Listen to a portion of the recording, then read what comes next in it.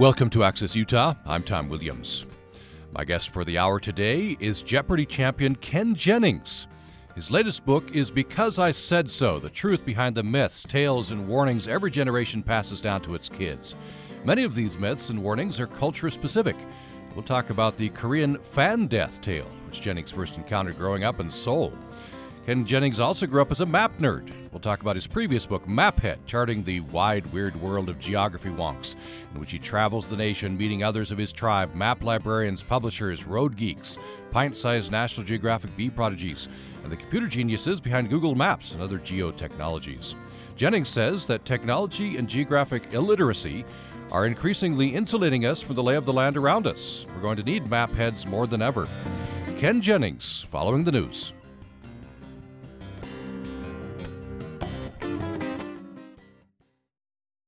Support for Access Utah comes from Crumb Brothers Artisan Bread at 300 South and 300 West in Logan. Open Monday through Saturday until 2 with a changing menu of a specialty salad, French breakfast pastries with local, seasonal fruits, and lunch sandwiches.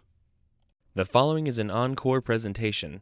However, we would like you to participate with this conversation. You can do so at upr.org or on our Facebook page or on Twitter with #AccessUtah. Welcome to Access Utah. I'm Tom Williams. My guest for this hour is Jeopardy champion Ken Jennings. He's out with a new book, Because I Said So, the truth behind the myths, tales, and warnings every generation passes down to its kids. Many of these myths and warnings are culture-specific. We'll talk, among other things, about the Korean fan death tale, which Jennings first encountered part of his growing up years in Seoul.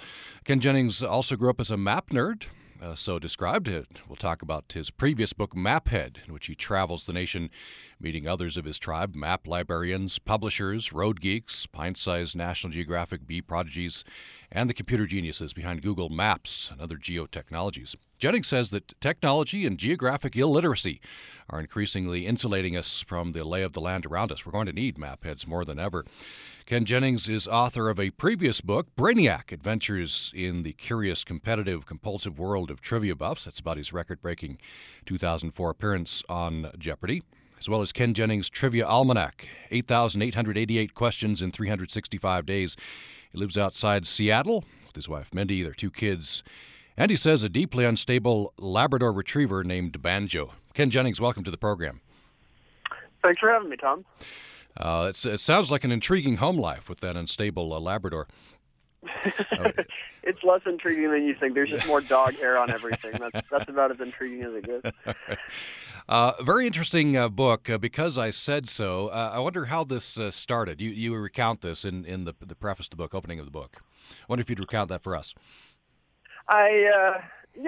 I'm sort of, if you saw me on Jeopardy, you might think of me as a guy who knows all the answers, and I never felt that way as a parent, As a parent, I would just tell my kids, all these sort of sensible-sounding warnings, and I would really have no idea if they were true, and it sort of got to me. My son was running around with with a Tootsie Pop sticking out of his mouth one day when we were visiting my parents, and I said, no, Bill, you can't do that. That's dangerous.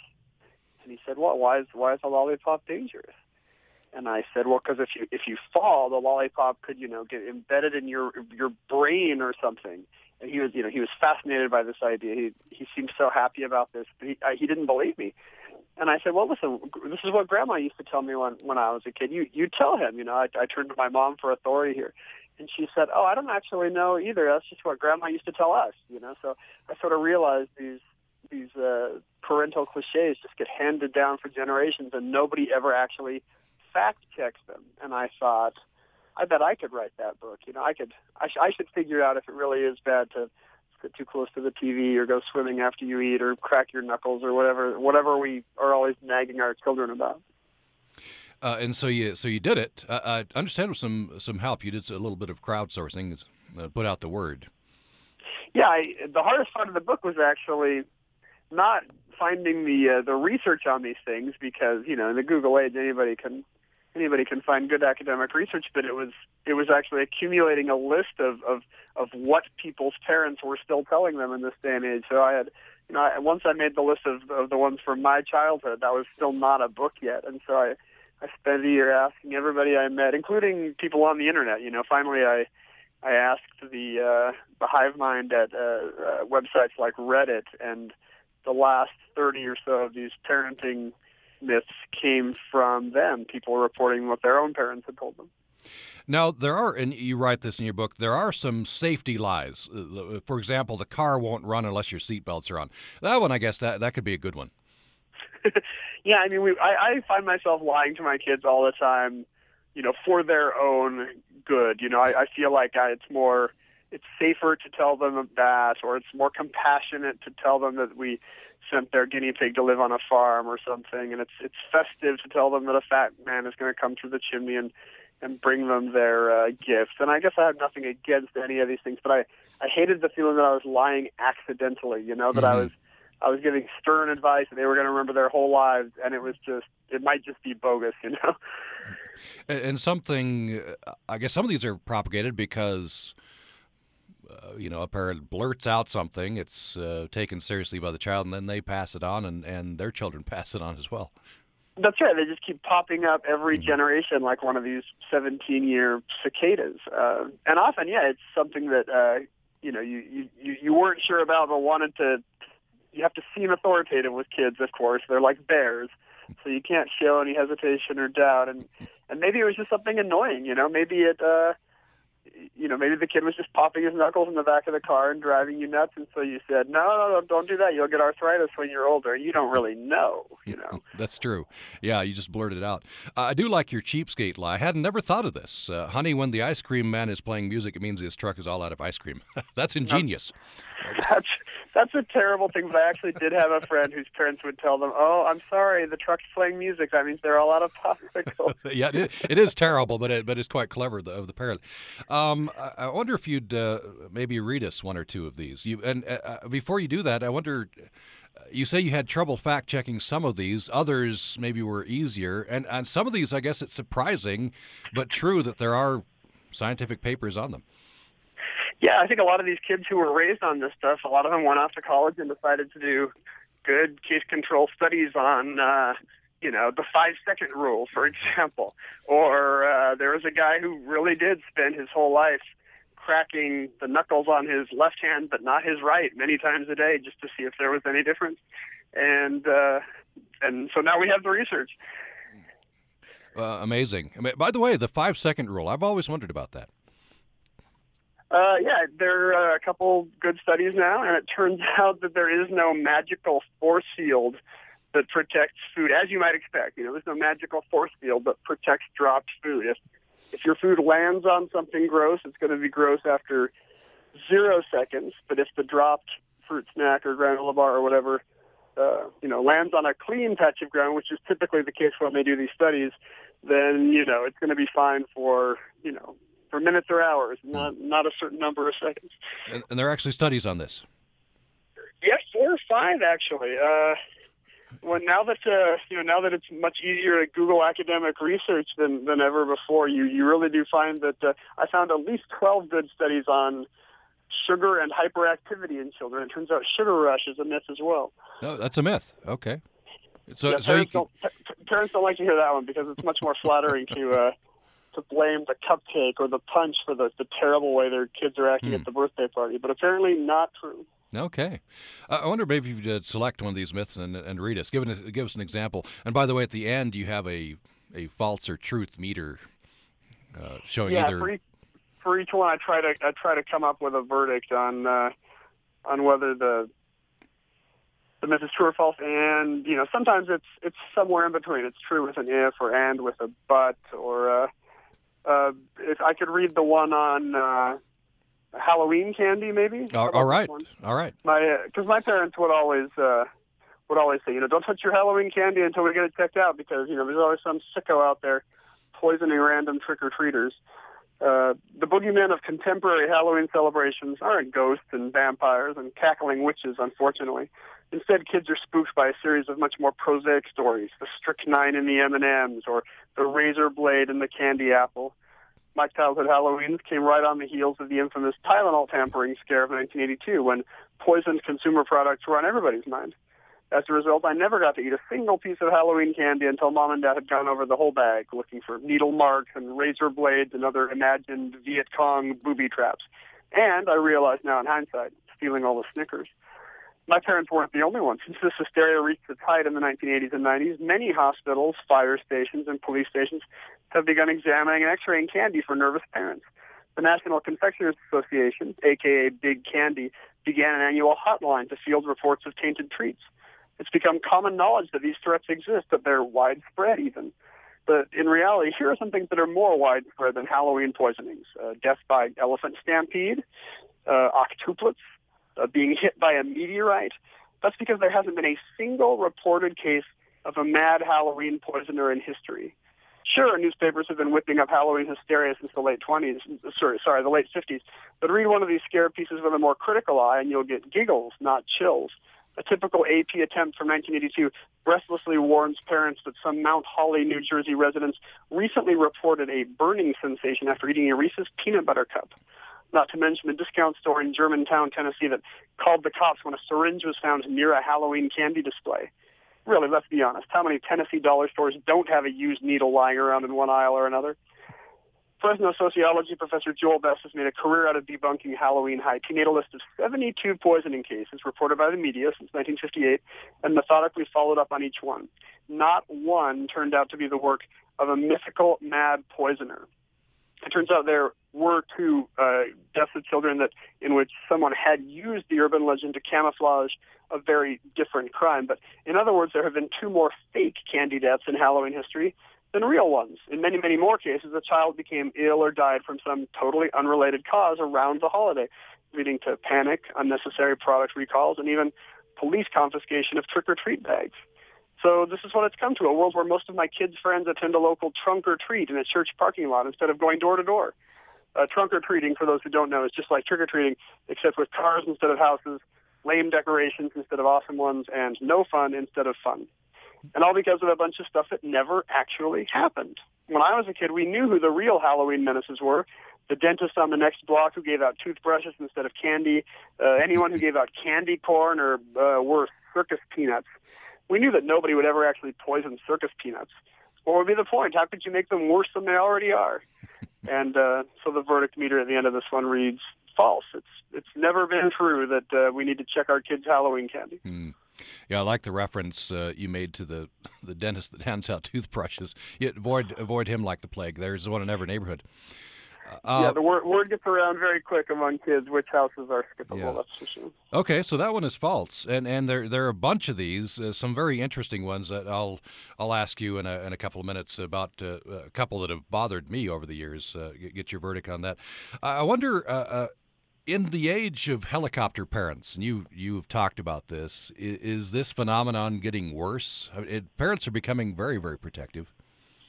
Yeah, I don't think this is the only reason, but yeah, I think sort of the gradual accumulation of these over the years, not only all this, the warnings you heard as a kid, which you have to repeat, but then any new ones that occur to you. I think that's one reason why parents increasingly feel overwhelmed by what a dangerous place the world is for kids, and they have to cushion and guard them at every turn when, in fact, statistically, it's actually a pretty safe time to be raising kids. And maybe we're not doing our kids any favors by not letting them explore or do sort of mildly adventurous things just out of paranoia and bad parental risk assessment.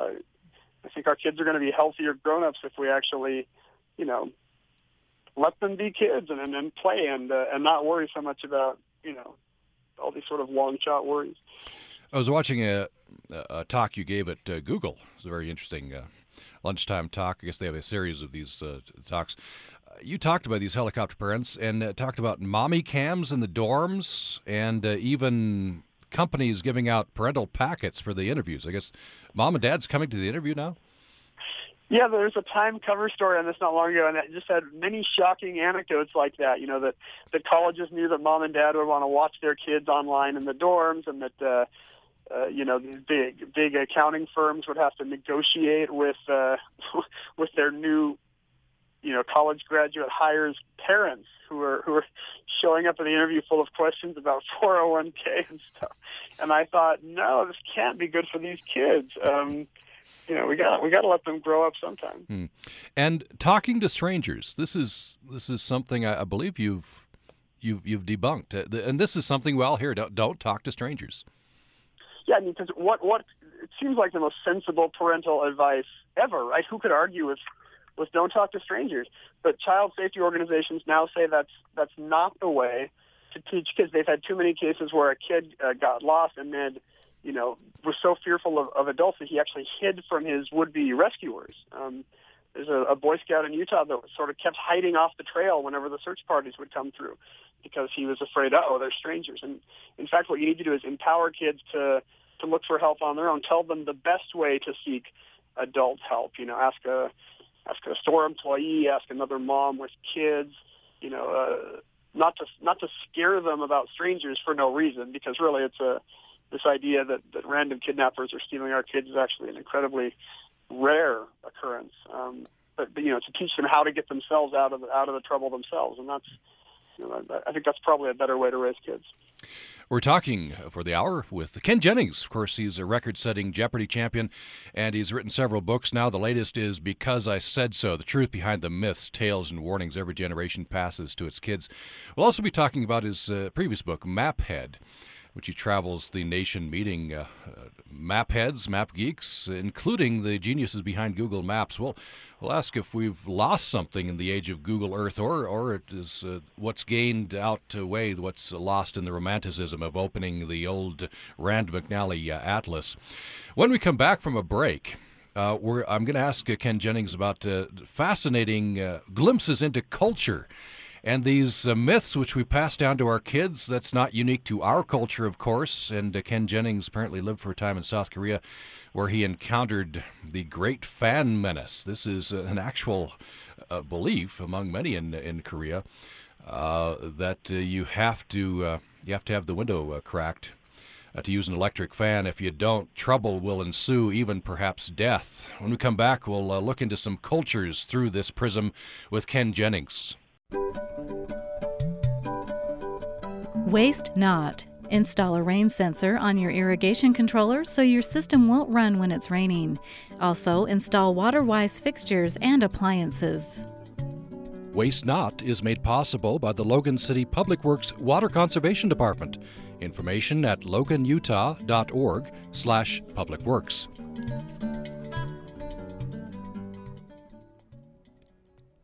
Programming on Utah Public Radio is made possible in part by our members and Square One Printing at 630 West, 200 North, Logan. Personalized printing for home or business, including wedding announcements, thank you cards, family history labels, and notepads. Information at squareoneprinting.com. You're listening to Access Utah. We're on tape this part of the program. Or the entire hour, I should say, but you can still comment. You can go to our Facebook page, Utah Public Radio, or you can comment at upraccess@gmail.com. We'll get your comment on at the next break, upraccess@gmail.com. Wanted to get these comments in from our Facebook page, Utah Public Radio, by the way. Joseph Anderson comments about Ken Jennings. In fact, I believe Joseph Anderson works for the Logan Library, and he puts a plug in. He gives a link to the books of Ken Jennings that you can find at the Logan Library. So that's a great reminder. If you don't want to buy the book, you can check out any of Ken Jennings' books at the Logan Library. And at the end of that list of books, you can follow that link by going to our Facebook page, Utah Public Radio. For some reason, at the end of that list, there's highlights from Sweeney Todd, a sound recording. Stephen Sondheim's great musical. Perhaps I can only surmise that somebody named Ken Jennings is involved with that sound recording. And then here's what Sean Bliss responds to Joseph Anderson's post. He said, "Joseph, did you sneak in that Sweeney Todd record just because you knew I'd be clicking on your link?" So we're having some fun with Ken Jennings and linking to the Logan Library. That's a great idea. More with Ken Jennings next. You're listening to Access Utah. I'm Tom Williams. Our guest for the hour is Jeopardy champion Ken Jennings. He's written several books now. The latest is Because I Said So, The Truth Behind the Myths, Tales, and Warnings Every Generation Passes Down to Its Kids. A previous book, Maphead, has him traveling the nation, meeting other map heads, librarians, publishers, road geeks, National Geographic bee prodigies. We're going to be talking about that a little later, including such phenomena as triple islands and terra nullius and enclaves. We'll talk about map romantics and geocaching, which Ken Jennings has gotten into in a big way, I understand. I was reading an article you wrote in Slate magazine, Ken Jennings, you grew up at least part of your childhood in Seoul, South Korea? Yeah, we lived there for 10 or 11 years or so, actually. Interesting. So, what was the culture like? It was really interesting. This was the early 80s, and Seoul pretty much looked like it had at the end of the Korean War. The big Asian economic miracle hadn't happened yet, and you really did get the sense that you were someplace very different. But we loved it. Loved living there. A great way to grow up, and still visit often. Yeah, interesting. And I wonder if that fueled your passion for learning about geography. Definitely, not just wanting to understand this new part of the world we'd suddenly landed in at age, I guess I was 7 years old, but also wanting to see maps of the U.S. Wanting to look at the little highways and byways of the home country that I was missing, where we weren't living. So it was both. It wasn't just road maps of exotic Asia. It was also, wanting to see Delaware also. Mm-hmm. I wonder if, I don't know if Koreans know that you spent some 10 years in their country, and when you hit big on Jeopardy, I wonder if there were Ken Jennings fan clubs back in Korea. I think someone did send me a clipping from a Korean newspaper. I don't know if they consider me an honorary part of the tribe or not. Certainly, I can see why they wouldn't if they don't. I want to talk about this very interesting phenomenon. Of course, all cultures probably have these myths that we pass down from parent to child. For example, I was interested to learn Germans and Austrians have a fear of giraffes. That has real world implications when you get on a train in the summer in one of those countries. I've talked to travelers who have said they don't want to ride public transportation in Germany and Central Europe in the summer because people do sort of have this deathly fear of giraffes. I think it's especially the older generation that they sort of blame all health problems on open windows. And so, no matter how hot the day, people will always close the window. These sort of common knowledge parenting ideas do seem to be very culturally specific. And of course, Korea, it's the opposite. Yeah. And so tell me about this, the fan death. This is a very real thing, apparently, a real belief that's passed down parent to child. The concern is you better have the window cracked if you use an electric fan. Otherwise, there'll be trouble. Yeah, Korean children are told very seriously and go on to believe it as adults that you need to crack a window when you have a fan on. Otherwise, somehow the fan will... The cool air blowing on you or away from you or something will lead to suffocation or sometimes hypothermia is suggested. This appears to go back to the 1920s, almost as long as there has been electricity in Korea, and until as recently as a few years ago, it was being backed up by the government. The government would require warnings on fans. Fans come with automatic shut-off timers, and medical authorities very seriously tell people, okay, summer is coming. This is one of the leading causes of death in summer. Make sure you don't turn on a fan in a closed room. Is there some, as you call it, is there some event, some event that happened which maybe it had some truth to it that started all this?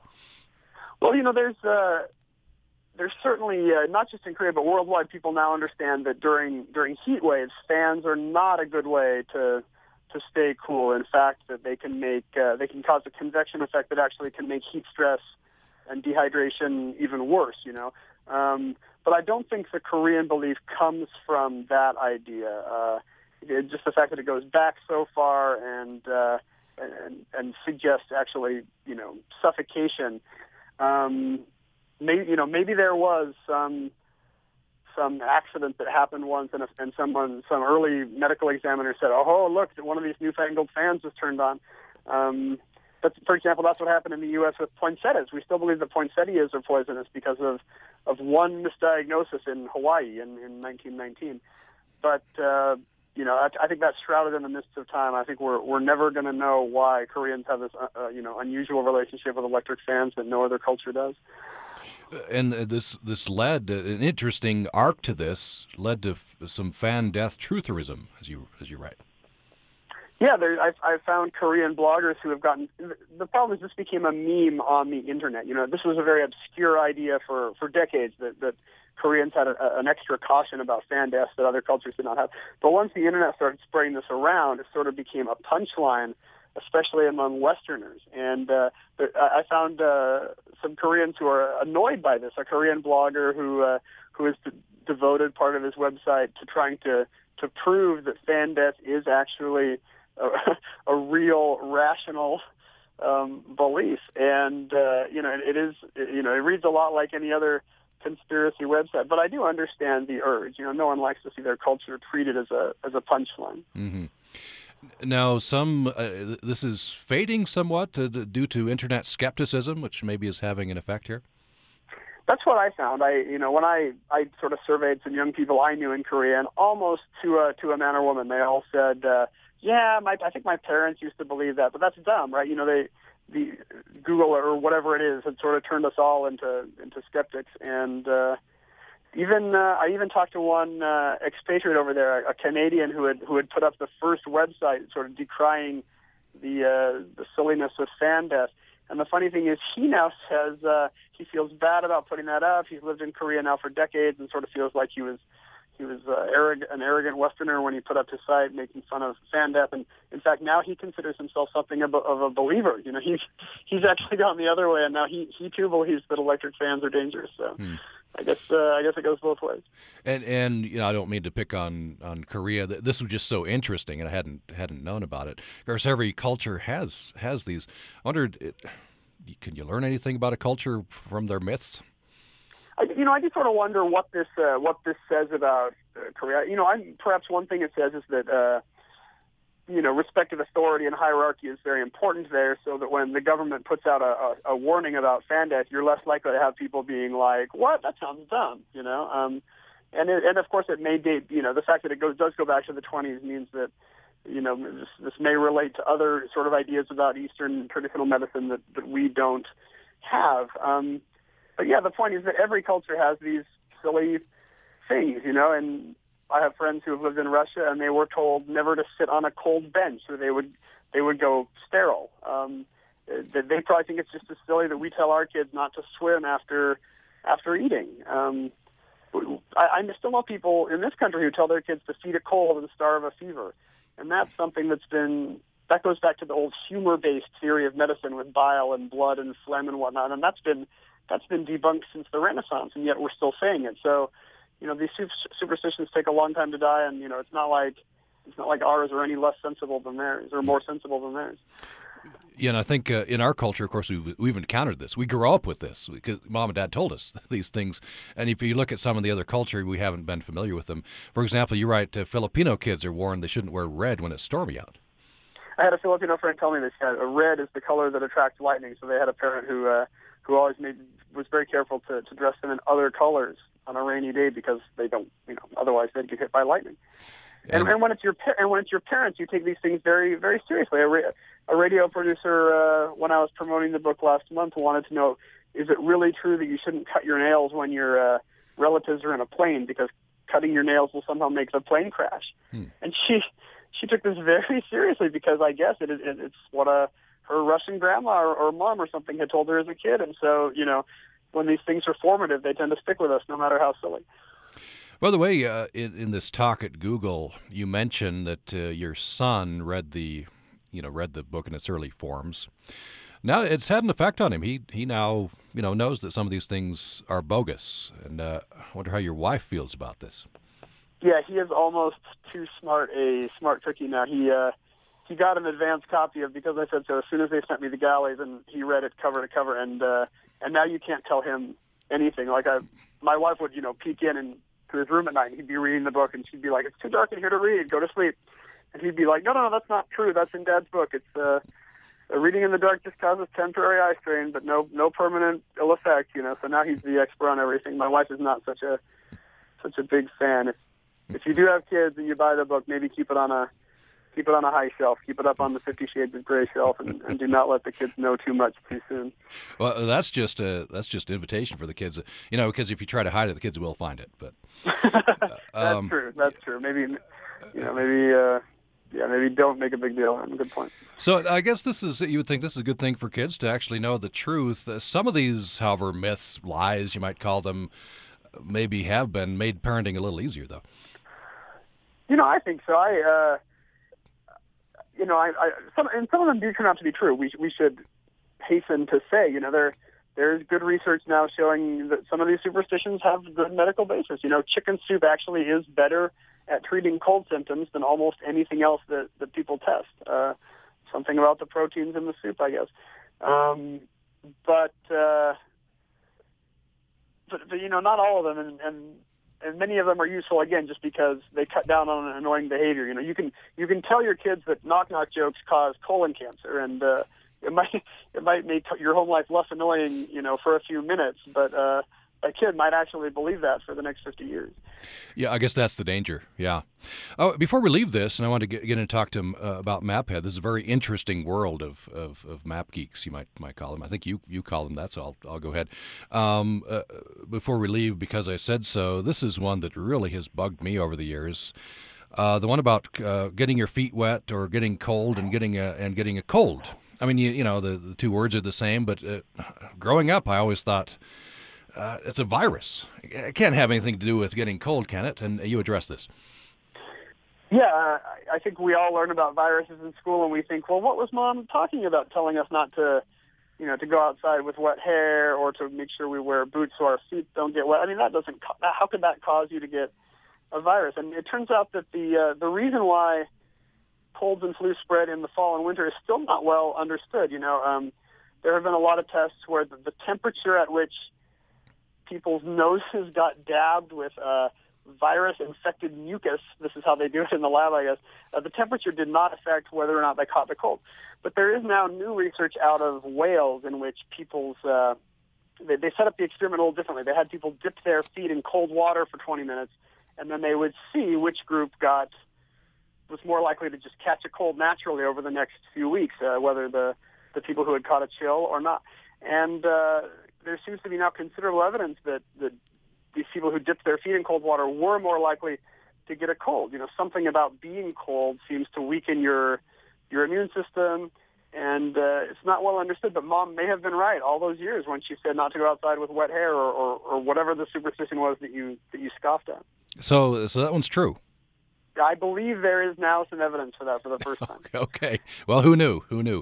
By the way, I'd like to get onto MapHead, and we'll just let people read the passage about swallowing gum. It's fascinating and a little bit gross, your explanation. I intentionally don't read that one at readings anymore because I read that one at Google and people were eating their lunches when they were reading about how gum has to be manually extracted from the human body, and it looked like it was not good for anybody's appetite. The bottom line is that that's generally not true, right? Unless you unless you happen to swallow a lot of gum. Yeah, generally your body will get rid of gum in the normal way. It does not sit in your stomach for 7 years. So there have been cases where kids swallowed gum compulsively, and then they did get a bit clogged up with disastrous but colorful results for the doctor performing the manual extraction. Yeah. We're talking with Ken Jennings. He's, of course, Jeopardy champion. He's out with several books. The latest is Because I Said So, the truth behind the myths, tales, and warnings every generation passes down to its kids.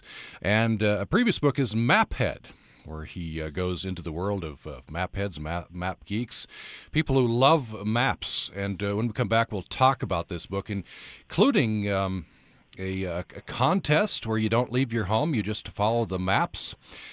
We'll talk about the romance of maps in the world of now of Google Earth. More with Ken Jennings following the break. What do the opening notes of Beethoven's Fifth and a rabbit named Oolong balancing a pancake on his head have in common? They're memes, units of culture that are imitated and, as a result, copied from one brain to another. I'm Jim Fleming. Next time on To the Best of Our Knowledge, why we are all meme machines. It's To the Best of Our Knowledge from PRI, Public Radio International. Sunday mornings at 9 on Utah Public Radio. Programming on Utah Public Radio is made possible in part by our members and USU Human Resources. The following is an encore presentation. However, we would like you to participate with this conversation. You can do so at upr.org or on our Facebook page or on Twitter with hashtag AccessUtah. You're listening to Access Utah. Our guest for the hour is Jeopardy champion Ken Jennings. He's out with a new book, Because I Said So, the truth behind the myths, tales, and warnings every generation passes down to its kids. And his previous book is Maphead, where he travels the nation meeting others of his tribe. He grew up, he says, as a map nerd. Map librarians, publishers, road geeks, National Geographic bee prodigies, computer geniuses behind Google Maps. We'll talk about geocaching as well and the romance of maps. I believe you've described this, Ken Jennings, our age, as the golden age of maps. I think that is true in a way, which is funny because when you read about geography in the paper, it's always about how terrible we are at it. Our kids can't find Canada. They can't find you got all these college kids that can't find the Pacific Ocean on a map. But when you think about how maps have been essentially the same, for 500 years, a big piece of paper with lines for roads and blue for water. And now suddenly we have these digital tools, now suddenly you've got Google Earth, you've got, the most detailed map of the world possible in your pocket at all times. I think this has the potential to be a huge sea change for maps. Think about a kid who now when he looks at a map, it's not a boring road atlas, but now it's a map where you can swoop through the Grand Canyon in 3D, where you can watch weather and traffic moving across the map in real time. You might have an app where you can see your friends moving across the map, like a little magical Harry Potter spell, except it's an app on your phone. And I feel like for the first time in 500 years, maps actually are cool and maybe even a little bit sexy. And I hope that changes how the next generation sees them. Growing up, I think you were very young when you requested for your birthday a Rand McNally Atlas. Yeah, I was. I saved up my allowance for months to buy this so you bought it? Atlas. Yeah, okay. I later got one for my grandparents I think it was a Christmas present. But I remember the first one I had. I saved up for months for, and I would often fall asleep reading it. Because I could read it for pleasure, the way a normal kid would read a Hardy Boys book or whatever. And so it would often wind up, sleeping with me next to my pillow at night instead of a teddy bear or something. I was a very odd kid, and the Maphead book sort of came out of that, a desire to figure out what was up with that. Why are some kids like this? And why are some kids like this? What's the attraction? I think a lot of it has to do with, some of it's just a genetic thing. Some kids have a very good spatial sense that allows them to look at a map and just imagine an armchair adventure. Other people will look at a map of a parking lot and be confused and not be able to remember where their car is, and they'll panic. These people associate maps with getting lost. But for a kid with the ability to sort of enter the map and imagine sailing down that river or hiking through that jungle, a map is an adventure. And I think it's also mastery. A kid is so close to the ground. A little kid has no idea what's going on in the larger world. And I remember that was a very appealing idea for me, to be able to look at a map and see this big God's eye view, and to know the next town we were going to get to on the highway, and to be able to tell mom or dad when they took the wrong exit ramp on the road trip. That's just a very appealing sense of authority to a little kid who so often can't even see over the couch, much less the next county. Part of the romance here is the mystery, right? The exploration. And I wonder if there's something lost with, say, Google Earth and any satellite images of every inch of the Earth, and you can plug in coordinates and automatically it guides you to wherever you want to go. Yeah, I think so. There was certainly an age, maybe just in this past 100 years, where maps would have big open empty spaces where people would still have to draw elephants or sea serpents or clipper ships or whatever, and you could get the idea that there were still unexplored frontiers out there, and then someday you could go there and see what was in the blank spaces. And today, you're right, we don't have that. Today you look at Siberia on Google Earth, and every little marsh is mapped out in depressing detail, and you can see why the map is empty. It's not because there's mystery there; it's because there's nothing there. It's sort of sucks and nobody goes there, and that's sort of sad, But I guess that's the progress of exploration. It turns a frontier into a more orderly place, and but that's where a lot of these hobbyists I wrote the book about come at maps from. They're trying to reinvent that sense of adventure and make maps, into a treasure quest again, even in a world where everything's been well mapped. So they have to make up their own little hobbies. And there is a contest, a mail-in contest, where you're supposed to chart the correct route purely on maps. You don't leave your house. Yeah, it's like one of these road rallies, right? That people used to do, where they'd be in teams driving down the highway and then have to follow these sort of labyrinthine instructions to follow very specific routes and to figure out all the traps and the mysteries. And but the fact is, these people do it all on a Rand McNally Road Atlas. Every year, this guy runs this event called the St. Valentine's Day Massacre, where hundreds or thousands of map nerds, spend the whole spring just poring over not real highways, but little blue lines on a Rand McNally map, and trying to make their way from coast to coast and avoid all the tricks and traps. And I tried this with my kids, and it turned out to be just as bad, if not worse, than a long road trip with your kids. They had no patience for it, but I thought it was pretty great. Well, good on you for trying to involve your kids. I want them to be like me. I want them to grow up not being confused by maps and to actually, be able to find Europe on a map. I sort of feel like, I don't want them to be part of the problem of a generation that, how are you supposed to understand anything about the world if you can't even find Iraq or Afghanistan or wherever it is on a map? That boggles my mind.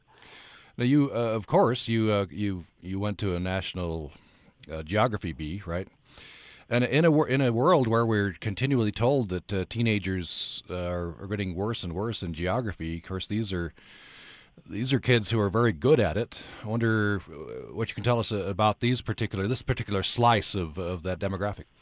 It did give me hope, because you see these kids. It's just like, if you can't picture this, National Geographic runs this every spring. It's just like the spelling bee, except instead of spelling words, they're answering questions about the world, which is actually a little more useful than a spelling bee when you think about it, because the best spelling bee kid in the world is not as good as my word processor spell check, and this is actually a useful skill, I think, knowing where places are and what goes on there. And I was just floored by these kids. I thought I was a map geek, and these kids just know everything. They literally, many of them say they literally run out of things to study. These are 10 or 11-year-old kids, and they've read every atlas in the library cover to cover. They know every fact on every page and every map, and that's what bothers them. They've run out of new facts to learn. Often it's very hard to get them to miss a question, just because they know the world in seemingly every detail. It was remarkable. What drives them? What motivates them? And I guess a related question is the special skills about the way their brain is wired. I don't know. Yeah, I think they sort of have this spatial sense where the map comes alive, and I think more to the point, they like the sense of detail. A page of an atlas is just so dense with information about the world. Reading an atlas was the first time as a kid I ever thought, wow, this is so great. There's so much to know out there.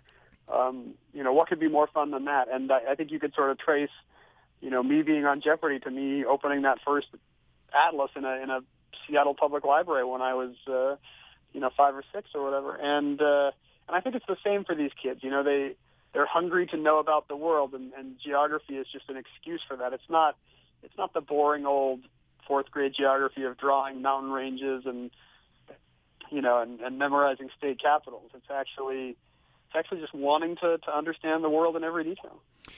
Pulling back out more generally the world of map heads, is there an element of obsession here? I think so. I think there's an element of probably some diagnosable kind of obsession in many of these people, some OCD issue or somewhere on the autism spectrum. They're almost uniformly very nice people, but they get into the level of detail of maps in a way that even I think is a little kooky. I spent a day with some road geeks. These are people that are obsessed with the U.S. interstate system. And no detail is too small for these people. They notice when the typeface changes, when the Department of Transportation changes the typeface on our on our freeway signs. They can see the little G, the tail of the G is shorter, and they all have opinions on whether that's good or bad. And they can tell a GE street lamp apart from a Westinghouse one from half a mile away. They like to drive every mile on a highway, so they consider that clinching it. They've added it to their collection if they drive every mile of a certain road, and they get annoyed when the numbers aren't sequential, and they take pictures of every off-ramp and every exit sign, and I applaud their dedication to this, but I can't say I understand it. And some people get into mapping fictional worlds. I wonder if you could tell me about, I hadn't heard of him, but in your book, Austin Tappan Wright. Austin Tappan Wright is almost forgotten now. His books have always been in print. He's best known for this book called Icelandia, or Islandia. It's like island with an IA, which he wrote in the days, I think, right before World War II. And essentially it's a travelogue of this country that doesn't exist, in every detail. Its customs, its coastline, its history, its odd laws. And the thrill of the book was there's almost no plot. The thrill of the book is just this unusual place and the power of his imagination. And people couldn't vacation to Europe because of the war, so they would go on a vacation to Islandia, this imaginary South Pacific spot in the book. And the funny thing about the author is he actually lived in this place. He had created this imaginary country as a kid, and he invented all the languages wholesale. And I almost think he wasn't aware of it as an act of creation. Part of him was actually living there at all times. His family would remember him looking at a landscape here in the real world, and he would often say, this reminds me of Islandia. Part of him was from there and still lives there even today. And I've in writing the book, I met kids who do the same thing, who have this fantasy world on a stack of notebooks in their bedroom, and that's part of where they live. This is also a touching story of devotion. Yet his widow, I believe, typed up his materials and submitted them to publishers. Yeah, he never published this during his lifetime. It was just sort of a vanity project. He had this stack of manuscripts, as tall as his desk, where he would write down every detail about this country. And after he dies, his wife sort of condenses it into an actual book, all her husband's knowledge about this non-existent place, and shops it around to publishers, and it becomes a huge bestseller. And I believe this is a reviewer in Time, he called it perhaps the most sustained and detailed daydream that has ever seen print. Pretty apt. Yeah. J.R.R. Tolkien, who wrote The Fellowship of the Ring, many people asked him at the time, have you read Islandia? Because it seemed to them to be the same sort of thing, creating this whole continent in great detail. And he said that no, he hasn't. But today, thanks to Tolkien and this epic fantasy genre, we have this whole part of the bookstore, which is pretty much, writers creating and readers visiting, these new geographic worlds in extraordinary detail. And that's a huge part of the fun of the book. I think it's no coincidence that the Game of Thrones HBO show begins with a journey across a map. That's what these readers want. They want to feel like they're in a new world. Tell me about geocaching. I understand you've gotten into this. Yeah, this was a kind of map geekery that I got very into, possibly in a dangerously obsessive sense. These people use GPS technology, these handheld devices, to just multi-million-dollar array of military satellites to find little pieces of Tupperware that have been hidden in the woods. It's like a treasure hunt. So all you have is the numbers. You have the latitude and longitude of where the treasure is. And again, typically it's no more than a little box with a log you can sign and maybe some Cracker Jack toys to swap. And there are now almost 2 million of them worldwide. And I became very obsessed with it. Just looking at the map and seeing all these little unfound treasures really got to me. And I for months, I'd be forcing my kids to go out geocaching with me. Come on, we got to just get one more. And they'd be like, Dad, let's go home.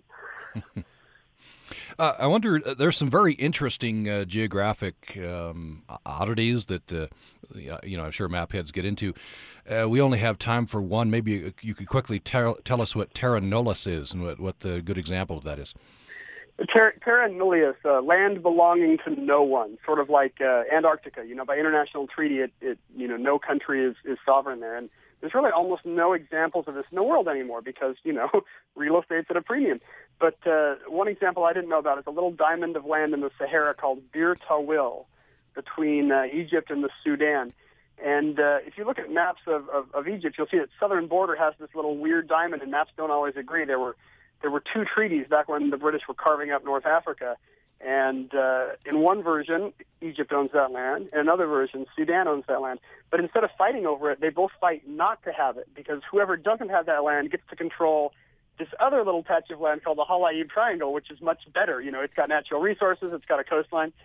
And as a result, nobody wants poor Bir Tawil. It's this little tiny parallelogram in the middle of the Sahara that nobody owns. So if anybody wants to start up a little, any James Bond villains out there want to start up their own little nation state, no one controls Bir Tawil.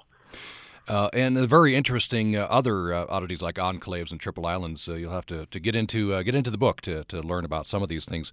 Maphead is the previous book. The current book is Because I Said So: The Truth Behind the Myths, Tales, Warnings Every Generation Passes Down to Its Kids. Ken Jennings is the author. And Ken Jennings, it's been a pleasure. Thank you. Oh, thanks for having me, Tom.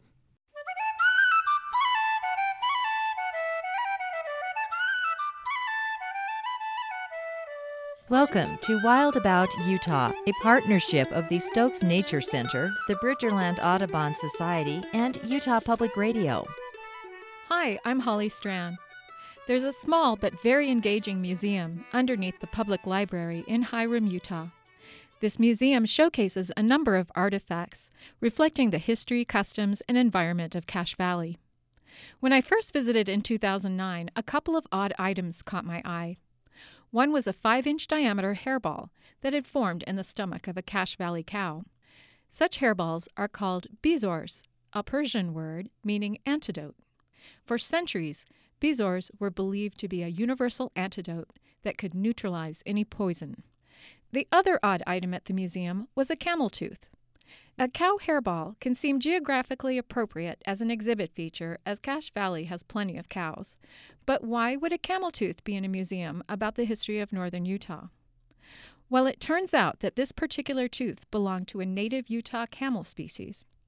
It most likely came from what we now call yesterday's camel, or western camel, which lived over 10,000 years ago. This camel was 20% larger than a dromedary and had a longer, narrower head and thick muscled lips. Its footpad was soft and toes were splayed, foreshadowing the foot structure of modern camels. We don't really know whether or not it had a hump.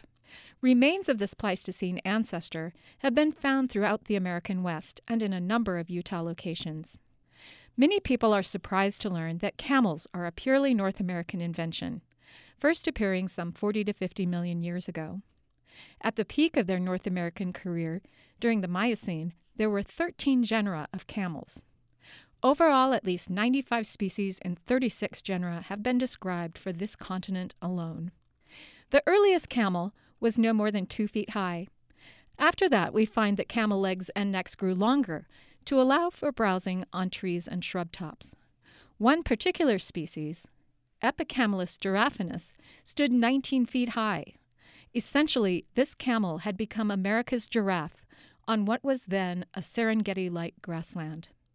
Other camels resembled gazelles, and still others looked more like the camelids of today. 4 million years ago, camelids first crossed the land bridge to Eurasia. Living in Eurasian deserts, they evolved into arid land specialists with remarkable physiological capacity for water conservation. Other North American camelids drifted south to colonize South America.